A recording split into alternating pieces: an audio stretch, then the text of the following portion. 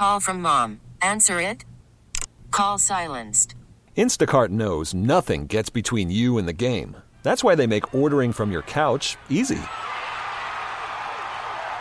Stock up today and get all your groceries for the week delivered in as fast as 30 minutes without missing a minute of the game. You have 47 new voicemails. Download the app to get free delivery on your first 3 orders while supplies last. Minimum $10 per order. Additional terms apply. Sports Radio 92.9 The Game. They produced some of the finest talent in Atlanta sports radio history. Get over it! Covered the best teams this city has to offer. Going to bed and taking a nap.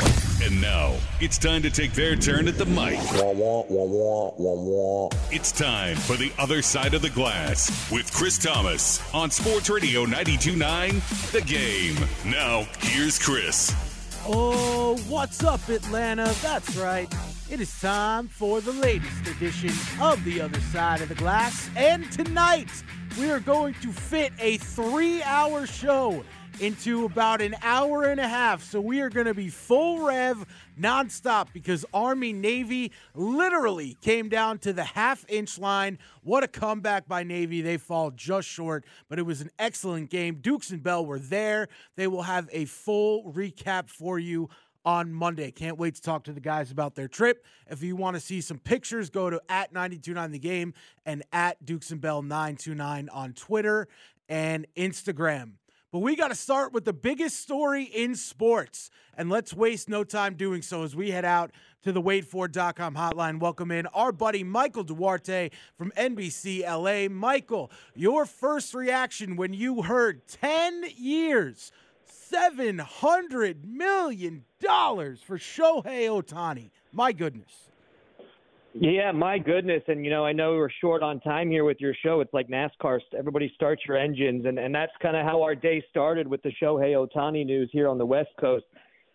Posting on Instagram at 12:05 Pacific time that he was joining the Dodgers, ending this free agency saga that had more twists and turns than a roller coaster ride in it, taking down some of MLB's best journalists and reporters along the way with it. But to answer your question, Chris, I don't know if there's a company that can come help pick up jaws off the floor, but my jaw was on the floor when I saw that $700 million number. I mean, we had been talking, okay, maybe they're starting into $450 million 10-year range. Then the reports were it'd be north of $500 million. I thought it could trickle up in around $600 million. Never in my wildest dreams did I think the final number would come in at $700 million. And according to a source, I reached out to an executive with one of the teams who was the finalist for Ohtani. They never came close to that number. So the Dodgers definitely blew all the other teams out of the water. And I know most of this money that we're talking about, a lot of it is deferred money. But if you just looked at the $700 million divided by the 10 years to give you a $70 million annual average value, as they like to say, that number is more than the entire payroll of 8 Major League Baseball teams right now, and more than the Oakland A's payroll has been over the last decade as far as the $700 million number. That's just astonishing kind of numbers. Yeah, it truly is astounding as we're chatting with Michael Duarte, NBC LA. Check out his work on Twitter and Instagram as well. We'll get to the Lakers in just a couple of minutes because they're playing in a pretty big basketball game tonight in about just a half hour from now. But you hear the rumors now too, Michael, that they could be involved in Yamamoto too. How could they possibly afford it? Well, they definitely could afford it. I mean, this is a team, I think, that was ranked 15th in total payroll before the Ohtani signing, so they had room to sign a lot. Obviously, Ohtani's going to take a chunk. I want to see what the CBT threshold number is for Ohtani. I'm hearing rumors it could be around 40 to 50 million for this upcoming 2024 season. Any way you cut it, that's a lot of money to pay for a DH only. And hopefully Ohtani goes back to form as a pitcher in 2025 and can really help the Dodgers on both sides of the ball 2 ways. But to your point and to your question here, I was told from sources close to Ohtani back in September before the season ended that, the reason why he didn't want to play with another Japanese player when he came here 6 years ago was because he didn't want to take it's actually a respect thing. A lot of people thought it was maybe arrogance or ego, but it was a respect to the other Japanese players out there that he didn't want to take away the attention, the limelight. He didn't want all the journalists in the clubhouse to come flock to him, leaving the other Japanese player on the team without anyone around them. And so that was the reason then. I haven't been told that his stance has changed at all. I know Yamamoto kind of put it out there that he would like to play with another Japanese player. So at this point, I still think the Yankees and Mets are the front runners to land Yamamoto. I know Yamamoto is a longtime Dodgers fan. He was at a Lakers game I was at here a couple weeks ago, so I'm sure he'd love to play for the Dodgers. That's just going to be if Ohtani's willing to change his tune as far as playing with another Japanese player. And my hope would be that World Baseball Classic at the beginning of last year, in which Yamamoto and Ohtani played together, in fact, closed that final game against Team USA together, that maybe that changed Ohtani's stance and maybe he'd be willing to play with him, because the Dodgers definitely need starting pitching help, and Yamamoto's the best on the board.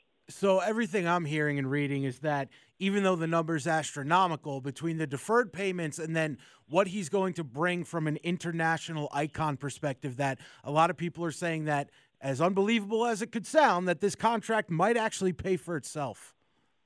Yeah, and only Artie Moreno, the owner of the Angels, who absolutely failed in catastrophic fashion by not being able to get Ohtani to the postseason, by having arguably two of the best players in baseball history in Ohtani and Trout for the last 6 years, and not even playing in one playoff game. But he knows that number. I was told from sources that Marino would easily be able to pay Ohtani $600 million over 10 years before the free agency began, because he knows the value he brings in is bigger than that. So let's start right off the bat. NHK, which is a broadcasting company out in Japan, they're going to be paying big money for the Dodgers broadcasting rights for Ohtani, and to broadcast all these games, these Dodger games now in Japan. That number could be, depending on how long of a deal they do, let's say they do it for the full 10 years, that could be over $1 billion just there to help it pay for itself. Now you're going to have Japanese companies, whether it's a beer company, whether it's a fellow broadcast company, whether it's clothing apparel or food, whatever it may be, they're going to want in on the Ohtani action. They're going to be wanting to come in and be exclusive partners with the Dodgers. They're going to want their imaging and logo and company brand all over Dodger Stadium. This is how it's going to pay for it. And then obviously you have the merchandise deals and everything that's going to be flying off the shelves. I already have fans lining up to get Ohtani jerseys. I can see on MLB.com's team store website, the jerseys are already selling out and backloaded for arrival. So wow. He's going to definitely pay for himself over the duration of this deal. Talking all things Dodgers, we'll get to the Lakers in a second, too, as Ohtani, if you missed it, 10 years, $700 million. It's never going to get comfortable to say that out loud into a microphone, but we'll be doing it from day on and day on from this point forth after that mega contract. All right, so when you look at it actually on the field, as you mentioned, he's obviously not going to pitch this year. The hope is he comes back as a frontline starter. The Dodgers do have some more holes to fill, but how does he flesh out this lineup? You can argue the top three is maybe the best ever assembled in baseball with Mookie, Freddie, and now Ohtani. Yeah, and there was a lot of people talking about, especially yesterday, that the Blue Jays were a finalist for Ohtani, and maybe he was on a plane. I've never seen more people track a private jet in my life to only find out it was Robert from Shark Tank on it, not Shohei Ohtani. But I think the Blue Jays needed to make a move, because obviously Juan Soto going to the Yankees in that trade from the West Coast here in San Diego and Southern California to the Bronx kind of tilted the balance of power a little bit. And we were looking at this lineup in New York of, Aaron Judge, Juan Soto, Giancarlo Stanton, and now the Dodgers here on the West Coast have something to rival that with their own big three, as you just mentioned. Mookie Betts probably starting in the leadoff spot. Shohei Ohtani, I would assume, slots into 2. And then the Dodgers sometimes like to go lefty-righty, so you could see Will Smith maybe bumping up to 3 and Freddie Freeman batting cleanup, or maybe they're going to keep Freddie Freeman in the 2 or 3 hole. But whatever they do decide to do with the lineup, that is going to be a stacked offensive lineup.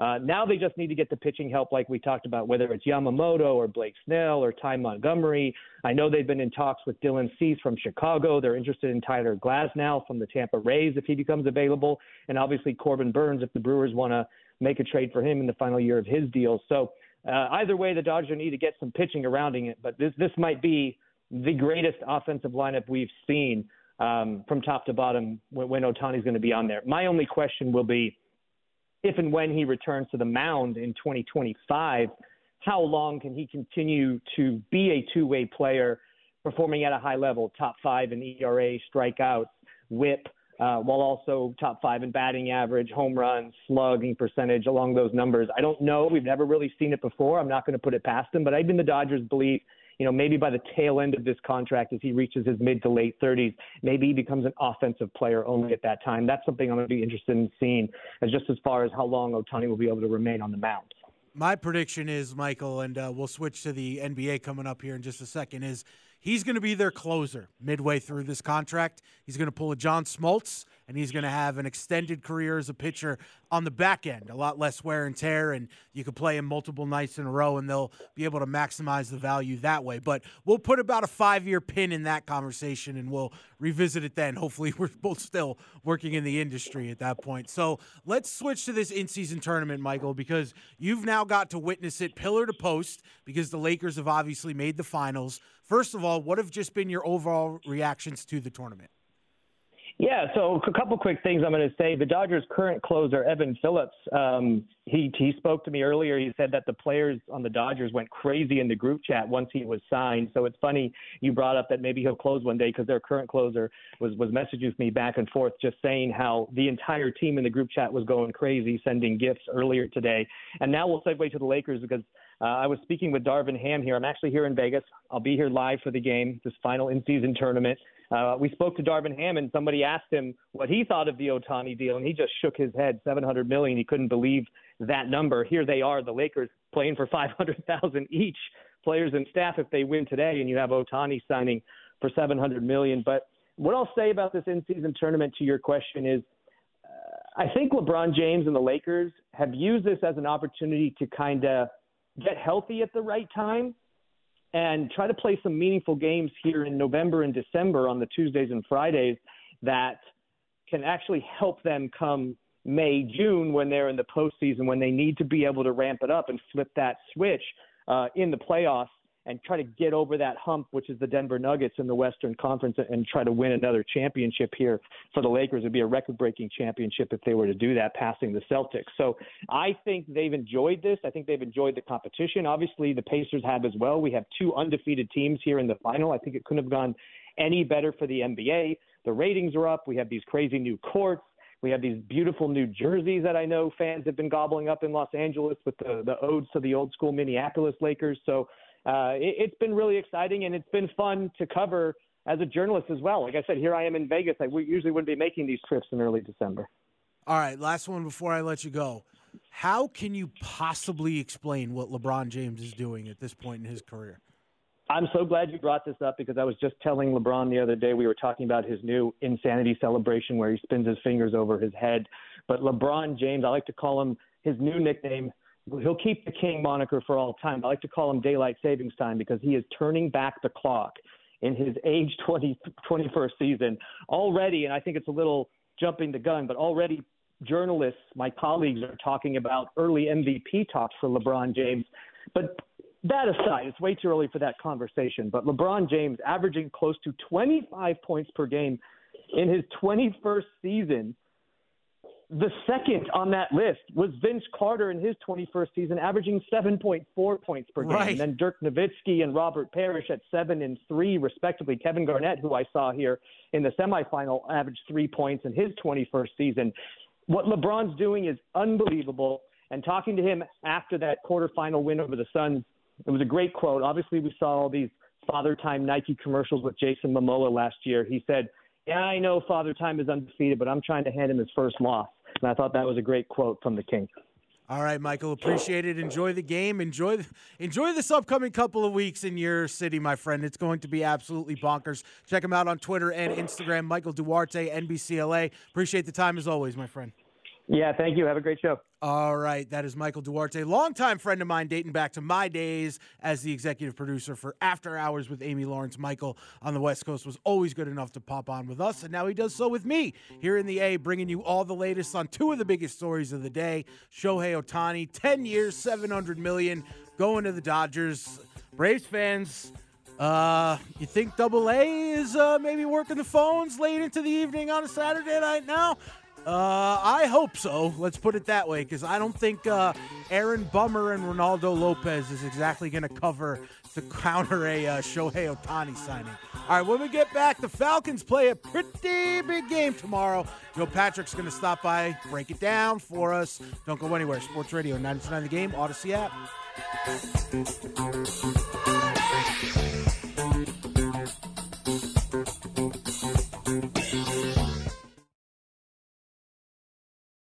Worried about letting someone else pick out the perfect avocado for your perfect impress them on the third date guacamole? Well, good thing Instacart shoppers are as picky as you are. They find ripe avocados like it's their guac on the line. They are milk expiration date detectives. They bag eggs like the 12 precious pieces of cargo they are. So let Instacart shoppers overthink your groceries so that you can overthink what you'll wear on that third date.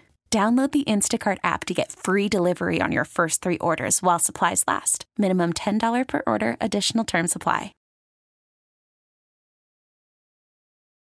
Back to Chris. This is The Other Side of the Glass. On Sports Radio 92.9 The Game.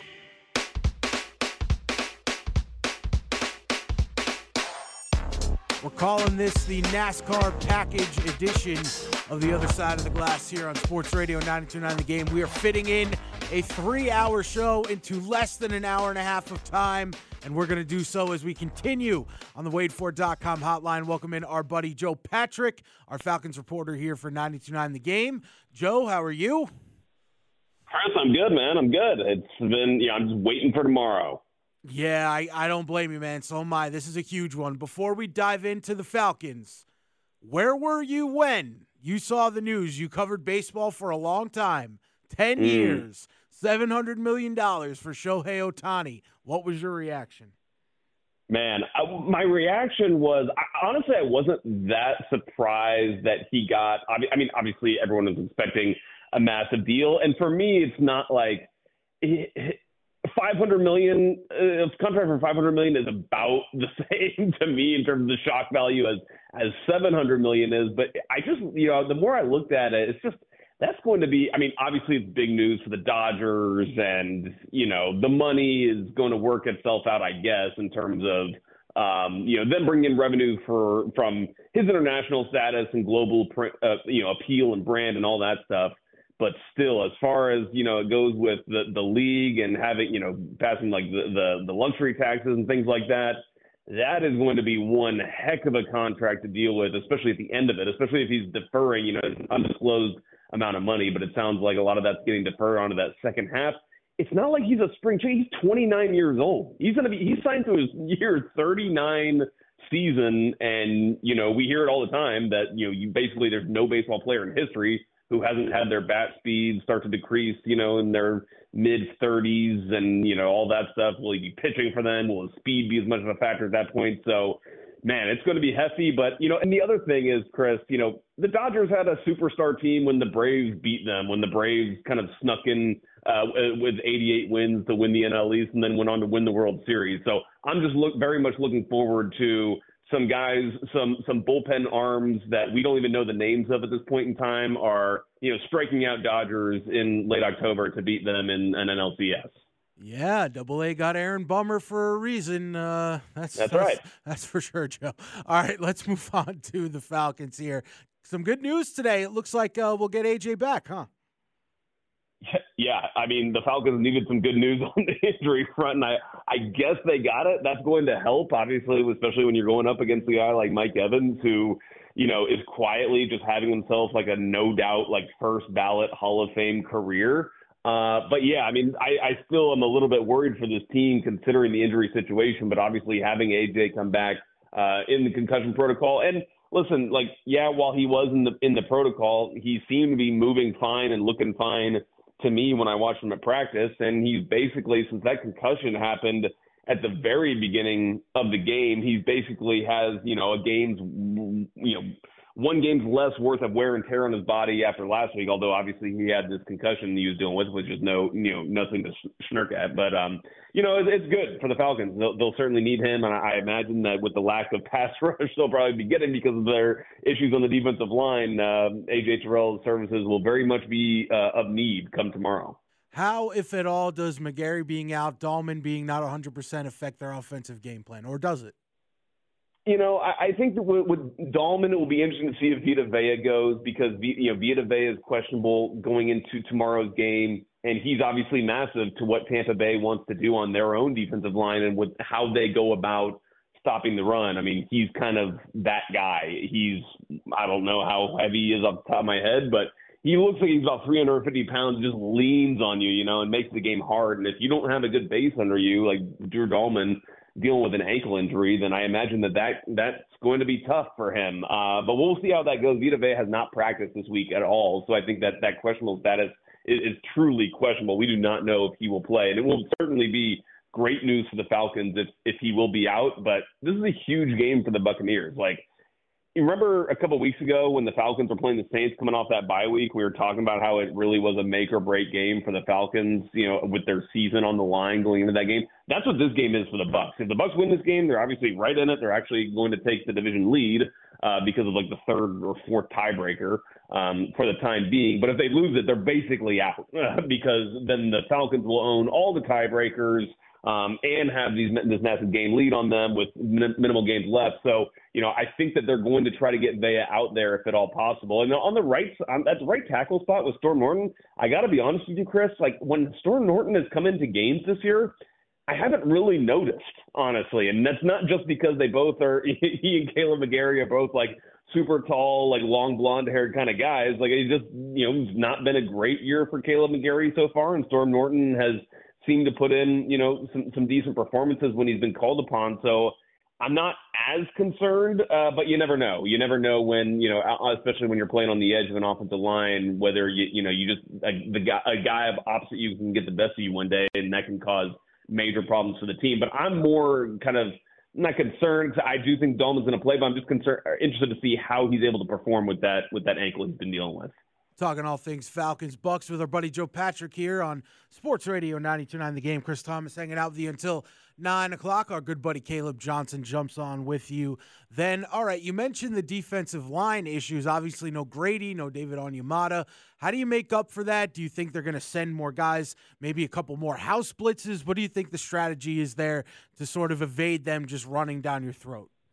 Yeah, maybe. But I think, Chris, the other guy who's not going to be playing this week, and when it comes to stopping the run, he's maybe most important of all, is Nate Landman, the guy who came in for Troy Anderson. And basically, as soon as he kind of came on the scene, yes, he doesn't have some limitations as far as pass coverage goes, but as far as stopping the run, it's turned the Falcons into one of the best run defenses in all of the NFL. In fact, at least as of a week or two ago, PFF had the Falcons as the number one graded team in the NFL at stopping the run. And obviously Nate Landman plays a huge part of that, and he's going to be out too. So they're certainly going to have their issues. I guess the good news for the Falcons is that this Tampa Bay team has not been very good at running the ball. I would say that they actually got things going on the ground a little bit against the Falcons in Week 7, where prior to that they'd really been super anemic trying to run the ball. And honestly, when you look at their skill, like with their playmakers who they have, they want to put the ball in the air with the guys like Chris Godwin, Mike Evans, who we already mentioned. But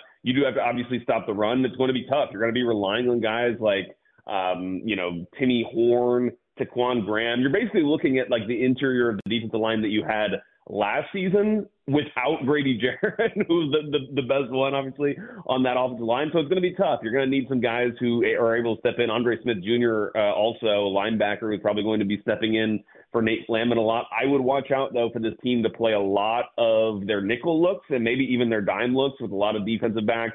Play Richie Grant. This team has been using a lot of three safety looks, and Richie Grant's a more bigger physical body you can kind of put in the box that could help against the run. And then the thing that I'm wondering about with this defensive line, if we're talking about the nickel looks, is do they use Calais Campbell more inside? That's obviously something he did a lot earlier in his career. One of the kind of, conversations they had about him coming to Atlanta was he was going to be used on the edge, and they certainly believe that he is kind of an edge player in Ryan Nielsen's system. But you do wonder if maybe for this one game they ask him, hey, can you slide inside a little bit more, because he is such a great talent at stopping the run. And let's be clear, his body, like he's kind of, developed his body going into this year as an edge player to be a little bit leaner as a guy that is going to be, accustomed to be playing out there as opposed to earlier in his career when he's maybe a little bit, stockier and bulked up a little bit to play on the inside. But I still think he could do a job there. And I think that we will probably see him take more snaps on the interior of the defensive line than we have seen him so far this season.